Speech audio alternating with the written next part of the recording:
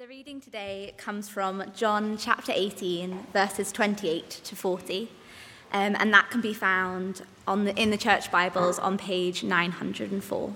Then they led Jesus from the house of Caiaphas to the governor's headquarters.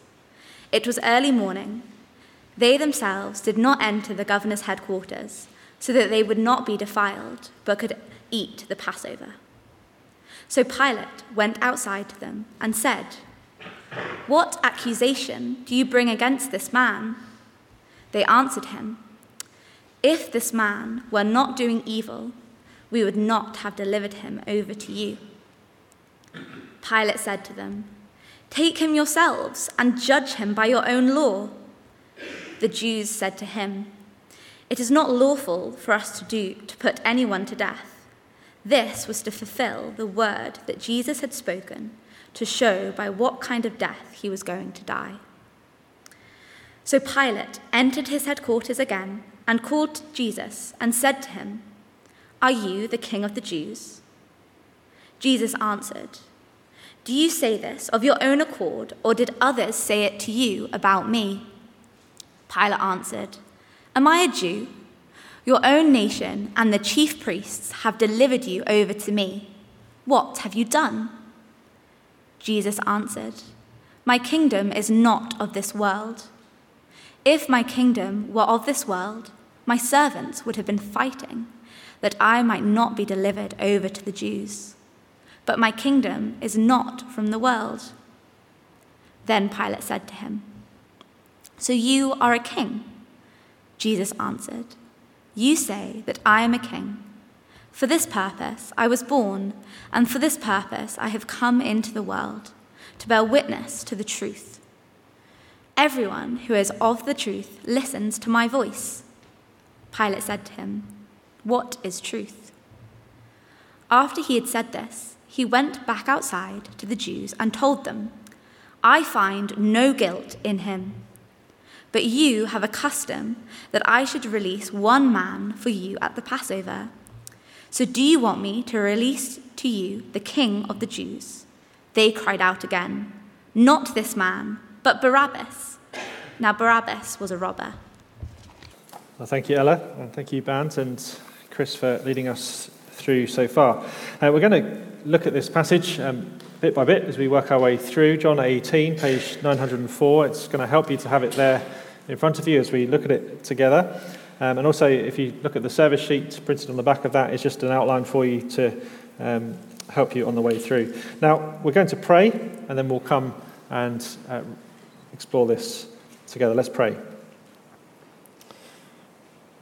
Lord God, our Father, we thank you for the gift of your word to us. And so we pray this morning that you would open our eyes and our ears and our hearts so that we might hear what you're saying to us, and so that we might respond rightly. We might respond with faith and with obedience. In Jesus' name, amen.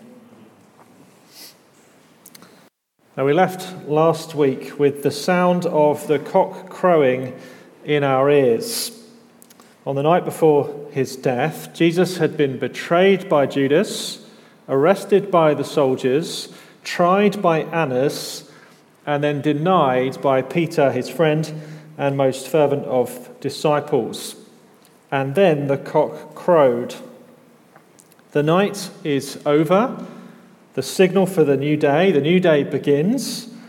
The Friday, what we now call Good Friday, the Friday of the first Easter. And the Gospel writer John, he continues with his dramatic style that engages us like a film, where he goes from scene to scene, cutting from inside to outside and inside to outside, back and forth like that throughout this account. He records for us the conversations and the events of this fateful day. Now, in this part of the action, we're introduced to a new character. He's a figure in each of the scenes from here in chapter 18, verse 28, all the way through to 19, verse 22. And he's made famous, or rather infamous, by these events. His name is Pilate. Every time I see his name, I think he must be the guy who invented Pilates. but I don't think that's true. His name's Pilate. He's Pontius Pilate. He's the Roman governor of Judea, and we learn lots about him from John's Gospel. John gives far more attention to his interactions with with Jesus, than the other Gospel writers do. But we mustn't think that Pilate is the main character. Pilate's merely the foil. The protagonist is Jesus. He's the focus. He's who it's all about. Now, the way that we'll tackle this passage then this morning is by 4 questions that the text answers in turn, and they're laid out for you on the back of the service sheet. So here they are. What kind of death will Jesus die? What kind of power does Jesus have? What kind of message does Jesus speak? And what kind of response does Jesus get? So here we go. First question, verse 28 to 32. At what kind of death will Jesus die? Now, this first question is taken directly from verse 32. John gives us his commentary in verse 32, and he says this. He says that this was to fulfill the word that Jesus had spoken, to show by what kind of death he was going to die. So this first scene, how does what John sees in this first scene, verse 28 to 32, how does it get him to make that conclusion? Well, let me read it again from verse 28. Then they led Jesus from the house of Caiaphas to the governor's headquarters. It was early morning. They themselves did not enter the governor's headquarters so that they would not be defiled, but could eat the Passover. So Pilate went outside to them and said, "What accusation do you bring against this man?" They answered him, "If this man were not doing evil, we would not have delivered him over to you." Pilate said to them, "Take him yourselves and judge him by your own law." The Jews said to him, "It is not lawful for us to put anyone to death." So here's the scene. We're outside the Roman governor's headquarters in Jerusalem, outside the Praetorium, and we've got the Jewish leadership there, and they put Jesus on trial at Annas' house first of all. That didn't really get over to Caiaphas, who's the current high priest, and then Caiaphas in turn ships him off to Pilate. They're kind of moving things up the chain of authority in Jerusalem. Now, this passage is dripping with irony. Notice, first of all, at the end of verse 28,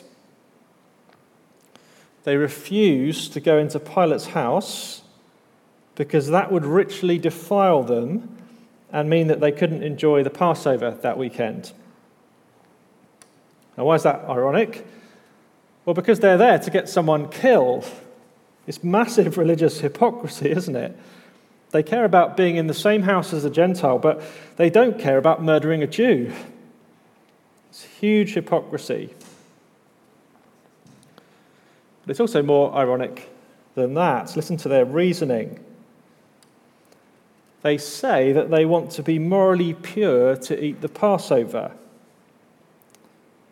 Yet we know, because John the Baptist told us in John chapter 1, verse 29, that the true Passover lamb, the lamb who takes away the sin of the world, the only one who can make people morally pure, is Jesus Christ, the one that they seek to murder. In seeking to be pure for the Passover, they miss the true Passover that can make them pure. And there's yet still more. Verse 29 to 31. Pilate asked them, in effect, "What's the accusation here? What's the charges?" And they come back with a pretty rude response. They seem a little bit annoyed, to be honest, that Pilate wants to go through the official procedure of a trial. They say, "Look, if this man weren't doing something evil, well, we wouldn't have given him to you, wouldn't have delivered him over to you, would we?" They seem to assume that Pilate should just be on board with their decision. "Trust us," they say. "He's guilty, all right. No need for you to probe any further." But that sort of vagueness is not going to cut the mustard. If Pilate's going to do something about this Jesus figure, he wants to be clear what the charges are. I suspect that verse 31 is Pilate rubbing salt in the Jewish wound. Judge him by your own law, he says. Now, he must know that they can't try Jesus, otherwise they wouldn't have come to him, would they? So he's having a bit of a pop at them for their rudeness. And the truth must have galled the Jewish leaders here. But again, their response is really telling, isn't it? And it reveals what they're after. The Jews said to him, "It is not lawful for us to put anyone to death."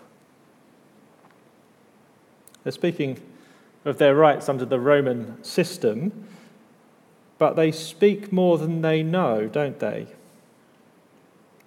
Indeed, they are breaking God's law. They're killing an innocent man, and they're condemning him, in fact, before a trial. It is not lawful.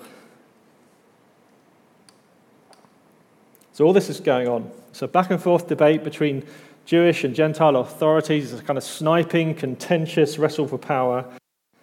And in the end, it's a handing over of the Jewish Messiah by the Jewish leaders to the Gentile Romans for his trial and execution. And here's where we come to John's commentary, verse 32. This was to fulfill the word that Jesus had spoken, to show by what kind of death he was going to die. It fulfills his word. Now, this is one of John's big themes. They can debate all they like over what to do with Jesus, but they're not in control. We saw this last week too. If the Jews had judged Jesus according to their own law, as Pilate suggested they might do, then what they would have done was stone him to death on the ground. In fact, they've already tried to do that twice in the gospel without a trial. But Jesus had already spoken what it should be. It was to be a death in the air, death by crucifixion. 3 times in John already he's told us that he will be lifted up. John 3, verse 15. Jesus told Nicodemus, one of the Pharisees, "As Moses lifted up the serpent in the wilderness, so must the Son of Man be lifted up, that whoever believes in him may have eternal life." John 8, verse 28, Jesus said to the Jewish leadership, "When you have lifted up the Son of Man, then you will know that I am he, and that I do nothing on my own authority, but speak just as the Father taught me." And John 12, verse 32 and 33, Jesus speaks to the crowds just before the Passover feast begins, and he says this, "And I, when I am lifted up from the earth, will draw all people to myself." And John comments then, he says, he said this to show by what kind of death he was going to die. What kind of death will Jesus die? He knew before he got there that he would not be stoned by the Jews, but handed over to the Romans, that he'd be lifted up from the earth, and lifted up both in the sense of crucified, hanging in public shame over the earth, showing himself to be accursed by God, yet also lifted up in the sense of glorified. For by this kind of death, all who saw him and believed would have eternal life. And by this kind of death, he would draw all kinds of people, both Jew and Gentile, to himself in faith. Pilate and the Jewish leaders, they can bicker all they want. They can argue about who has the power and the authority to do what. And they're culpable for their actions. But at the end of the day, they don't decide anything. God the Father is bringing about the salvation of the world through the lifting up of his Son. That's the end of the first question. Now on to the second. This is verse 33 through to verse 37. What kind of power does Jesus have? Now, the debate around politics and religion and how they intersect has been very much in our news over the last few weeks, hasn't it? Heard the debates around the election of the First Minister. We've seen the images on our screens. There is a certain discomfort in our culture that God might have undue influence over our political landscape. But the reality is that the debate about the overlap of these two spheres of authority is nothing new. Whether you live in 21st century Scotland, or 16th century Reformation Europe, or 1st century Roman occupied Palestine, well, this question's very much in the air. What kind of power does Jesus have? Now, Pilate's in a tricky position. He's Rome's representative in occupied territory. He's answerable to Caesar who'd have no hesitation in removing him from his position as head over this region, or indeed removing his head from the position at the top of his body. And the Roman province of Judea is not easy. It's not an easy place to govern. It's multiple rebellions, it's a big clash of cultures, and there's a general hostility to Roman rule. Pilate's got to keep the peace, but he's also got to keep things prosperous. It's a tough challenge. And a religious leader who claims to be king of the Jews, well, that would be a big problem. But actually, as we come into verse 33, we start to see that Pilate isn't actually sure if Jesus does claim that. It seems he doesn't trust the word of the Jewish leadership, and so he needs to work that out from himself. Second scene, and he takes us away from the outside scene with the Jewish leaders outside, and we go inside the headquarters for a one-to-one. Verse 33. So Pilate entered his headquarters again and called Jesus and said to him, "Are you the king of the Jews?" So there's the question. Are you the threat to Rome? Are you going to make a claim for political power here? Verse 34. Do you say this of your own accord, Jesus says, or did others say it about me? Say it to you about me? So he's not going to answer the question until he knows why the question's being asked. Is Pilate wanting to find out Jesus' identity? Does it come from his own curiosity? Or is it simply a repetition of the accusation that the Jewish leaders had thrown at him? And Pilate's rather racist reply reveals that it's the latter. Pilate answered, "Am I a Jew? Your own nation and the chief priests have delivered you over to me. What have you done?" He's got suspicions about their claims. He thinks that there's got to be something else going on behind the scenes here, something else Jesus has done to upset them. And you might at that point think, well, this is the moment for Jesus to defend himself. I've done nothing wrong. It wasn't me. They've got it in for me. They're just jealous of my popularity. I mean, that's what I would have said, wouldn't you? And all that would have been true, and it might well have got Jesus off the hook. But Jesus doesn't do that. Notice that it is Jesus who isn't willing to drop the topic of kingship. He could have done, but he carries on. Verse 36. Jesus answered, "My kingdom is not of this world. If my kingdom were of this world, my servants would have been fighting that I might not be delivered over to the Jews. But my kingdom is not from this world." Then Pilate said to him, "So you are a king?" Jesus answered, "You say that I am a king. For this purpose I was born, and for this purpose I have come into the world, to bear witness to the truth. Everyone who is of the truth listens to my voice." What Jesus says here reveals that he's not a threat to the emperor as a political rival. There's been no attempt at violence or force. Lots of rebellions in the past would have done that, but Jesus hasn't. In fact, he's been willing to be arrested easily. If you went back to what we saw last week, you'd see that he stopped Peter from being violent. He's no political threat. But at the same time, Jesus goes beyond saying that, doesn't he? You see what he's doing? He's teaching Pilate. He's teaching him about himself.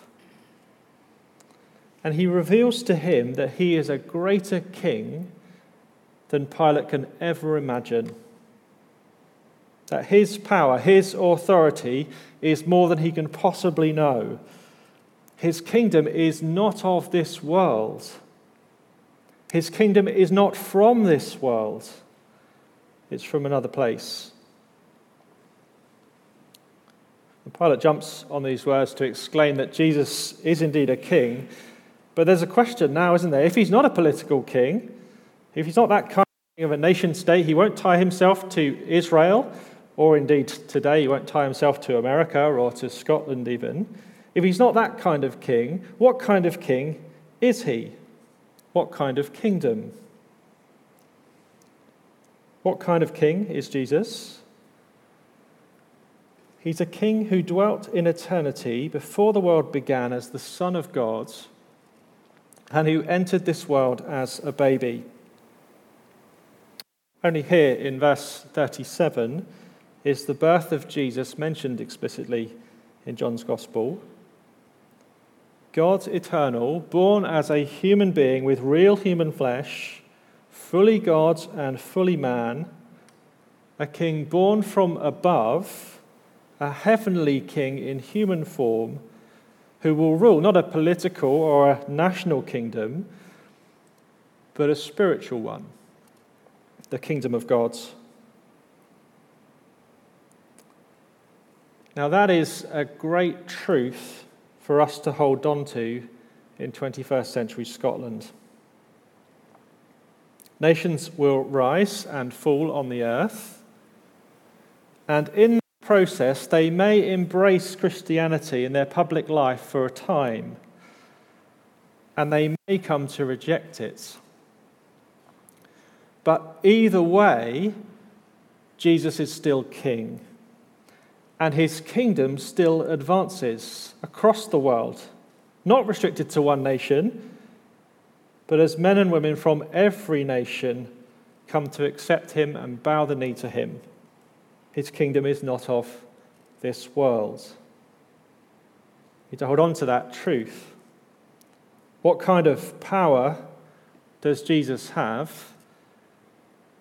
Infinite power. My kingdom is not of this world. Now, third question. What kind of message does Jesus speak? Now, what's been causing all the problems in Judea, what's ruffled all the feathers, is Jesus' speaking. It's his message. And verse 37 just reminds us of that. Look again at what Jesus says here in verse 37. Then Pilate said to him, "So you are a king?"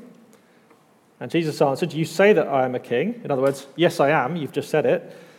But then he goes on, "For this purpose I was born, and for this purpose I have come into the world, to bear witness to the truth.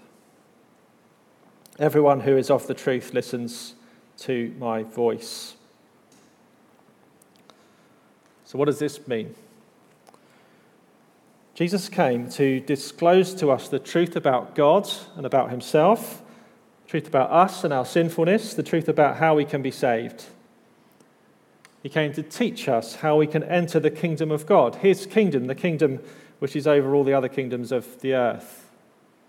He came to teach how human beings like you and me can enter his kingdom and live under the sweetness and the security of his gentle rule. How is this possible for us? Well, he tells us, doesn't he? Everyone who is of the truth listens to my voice. if you want to be in the true kingdom, in Jesus' kingdom, then you need to listen to Jesus' voice and accept that what he's saying is true. Now here's something really striking, I think. Do you hear in what Jesus is saying here? Do you hear what he's saying to Pilate? He's extending an offer to him to enter his kingdom. The guy in the interrogation room offers his interrogator an opportunity to be saved. Jesus is saying to him, will you listen, Pilate? You sound like you're after the truth, Pilate. You're asking the right question. You're seeking to find out who I really am. You're not just taking what others have told you about me. Now, will you listen to my voice? Will you believe? And by believing, have life in my name. That's his message. That's his offer. And he extends it to the one who will condemn him. And here's the sadness of the story, and we enter our fourth question. What kind of response does Jesus get? Two responses from these characters in our story. And first of all, from Pilate, what is truth? Now, if you were in the university and you went to a philosophy course, you probably hear philosophy students debating this question. What is truth? It's kind of a big one in this world. How do you know what's true? But this is no philosophical question. This is a real person responding to Jesus' teaching. What is truth? He doesn't understand. In fact, a bit more than that, he doesn't think he can understand. He doesn't listen to Jesus' voice, and he doesn't believe. In response to Jesus' offer, he kind of throws up his hands and walks away. And it's so sad because the offer was right there for him. And he was asking the right question, but he wouldn't accept the answer. He wouldn't listen to Jesus. I wonder if you're in that position this morning. In effect, John is putting Jesus before us, and Jesus is making the same claim in our hearing, that he is the king of the true kingdom, an expansive and all-encompassing kingdom to which all peoples can become citizens, if only they'll accept the truth of Jesus' teaching and believe in him. That's the message Jesus speaks. He spoke it then, he speaks it today. That offer is still there for us. And the question is, will we listen to his voice? If we will believe in him and accept him as our king, then because of his death for our sins, because he was lifted up from the earth, we will receive eternal life in his kingdom. Now, sadly, Pilate does not do this. And this brings us to our final scene and one more response to Jesus. Pilate walks away and he goes back outside to the Jewish leaders, and their response is, "Not this man." Verse 38, second part of verse 38. After he had said this, he went back outside to the Jews and told them, "I find no guilt in him. But you have a custom that I should release one man for you at the Passover. So do you want me to release to you the King of the Jews?" They cried out again, "Not this man, but Barabbas." Now Barabbas was a robber. Pilate comes to the obvious conclusion that there's no lawful reason to put Jesus to death. He's established not a political threat to Rome. That charge isn't valid. And so he tries to get the Jewish leadership to drop their complaint. And this is the first of 3 times that Pilate tries to let Jesus go. His motive's not goodwill towards Jesus, though. Don't mistake that. If he had integrity, he would let an innocent man go free, but he never does that. It's expediency. He wants to find a solution that won't result in a massive riot. So he comes up with this plan to release him under an old custom. But such is their hostility. Here's the second response to Jesus. They cry out, they shout, "Not this man." In fact, it's even stronger than that. It's anyone but him. We'll even take this robber Barabbas over Jesus.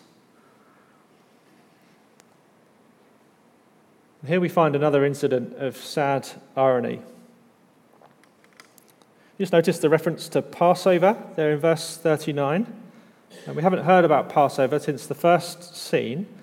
And it reminds us of their concern that they spoke about not wanting to defile themselves before they were to eat the Passover. They didn't want to even enter the house of a Gentile. Well, here they embrace a convicted criminal into their arms and hand over God's king to be nailed to a Gentile cross. Not this man, we'll take anyone but him. Such is their hatred for him. And so they do defile themselves.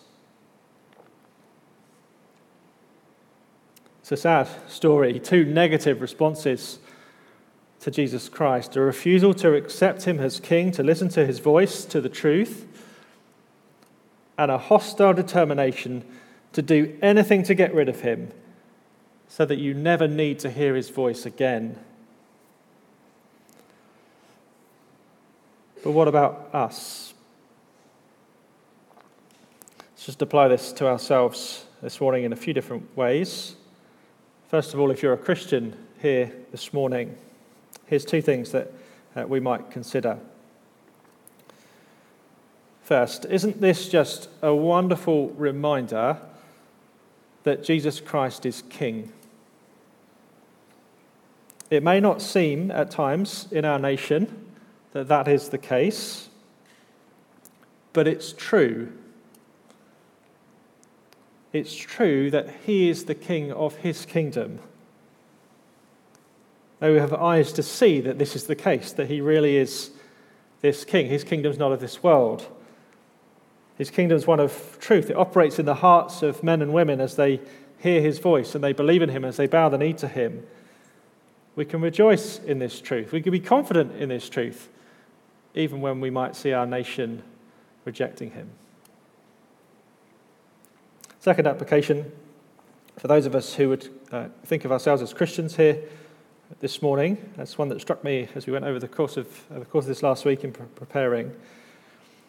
It struck me that Easter is a wonderful opportunity to invite people to come and hear the voice of Jesus Christ, so that they too might enter his kingdom. I've been really challenged by that this week. Who will I invite to come and hear the word of Jesus? If I truly believe that his voice is the truth that people need to hear in order to be saved, then why am I so cowardly when it comes to inviting people to hear him? I must be bold enough to go to my neighbour and say, "Would you come and hear from the voice of Jesus?" There's a challenge for us. Finally, if you not yet call yourself a Christian, we're really glad that you're here with us this morning. Let me just take this opportunity to encourage you that this Easter time is a really great opportunity for you to respond to Jesus Christ. I was chatting to someone earlier this week who, as a teenager on Easter Sunday morning, heard of the resurrection and put their faith in Jesus for the first time. Can I urge you that let's not respond as the folks respond in this passage. Don't walk away, don't throw up your hands and say, "I'll never understand." Don't reject the voice of Jesus. Instead, respond in faith to the voice of heaven's King. And when you do, you can receive the eternal life that he offers. Let's pray. Our Father, we thank you for this part of your word. We pray that we would be those who hear his voice and place our trust in him, that we would believe that what he's saying is true, that he is the king, that his kingdom is not of this world, but that one day he will be revealed as the king of all creation, and his reign will endure forever. Help us to trust in his word today, we pray. In Jesus' name, amen.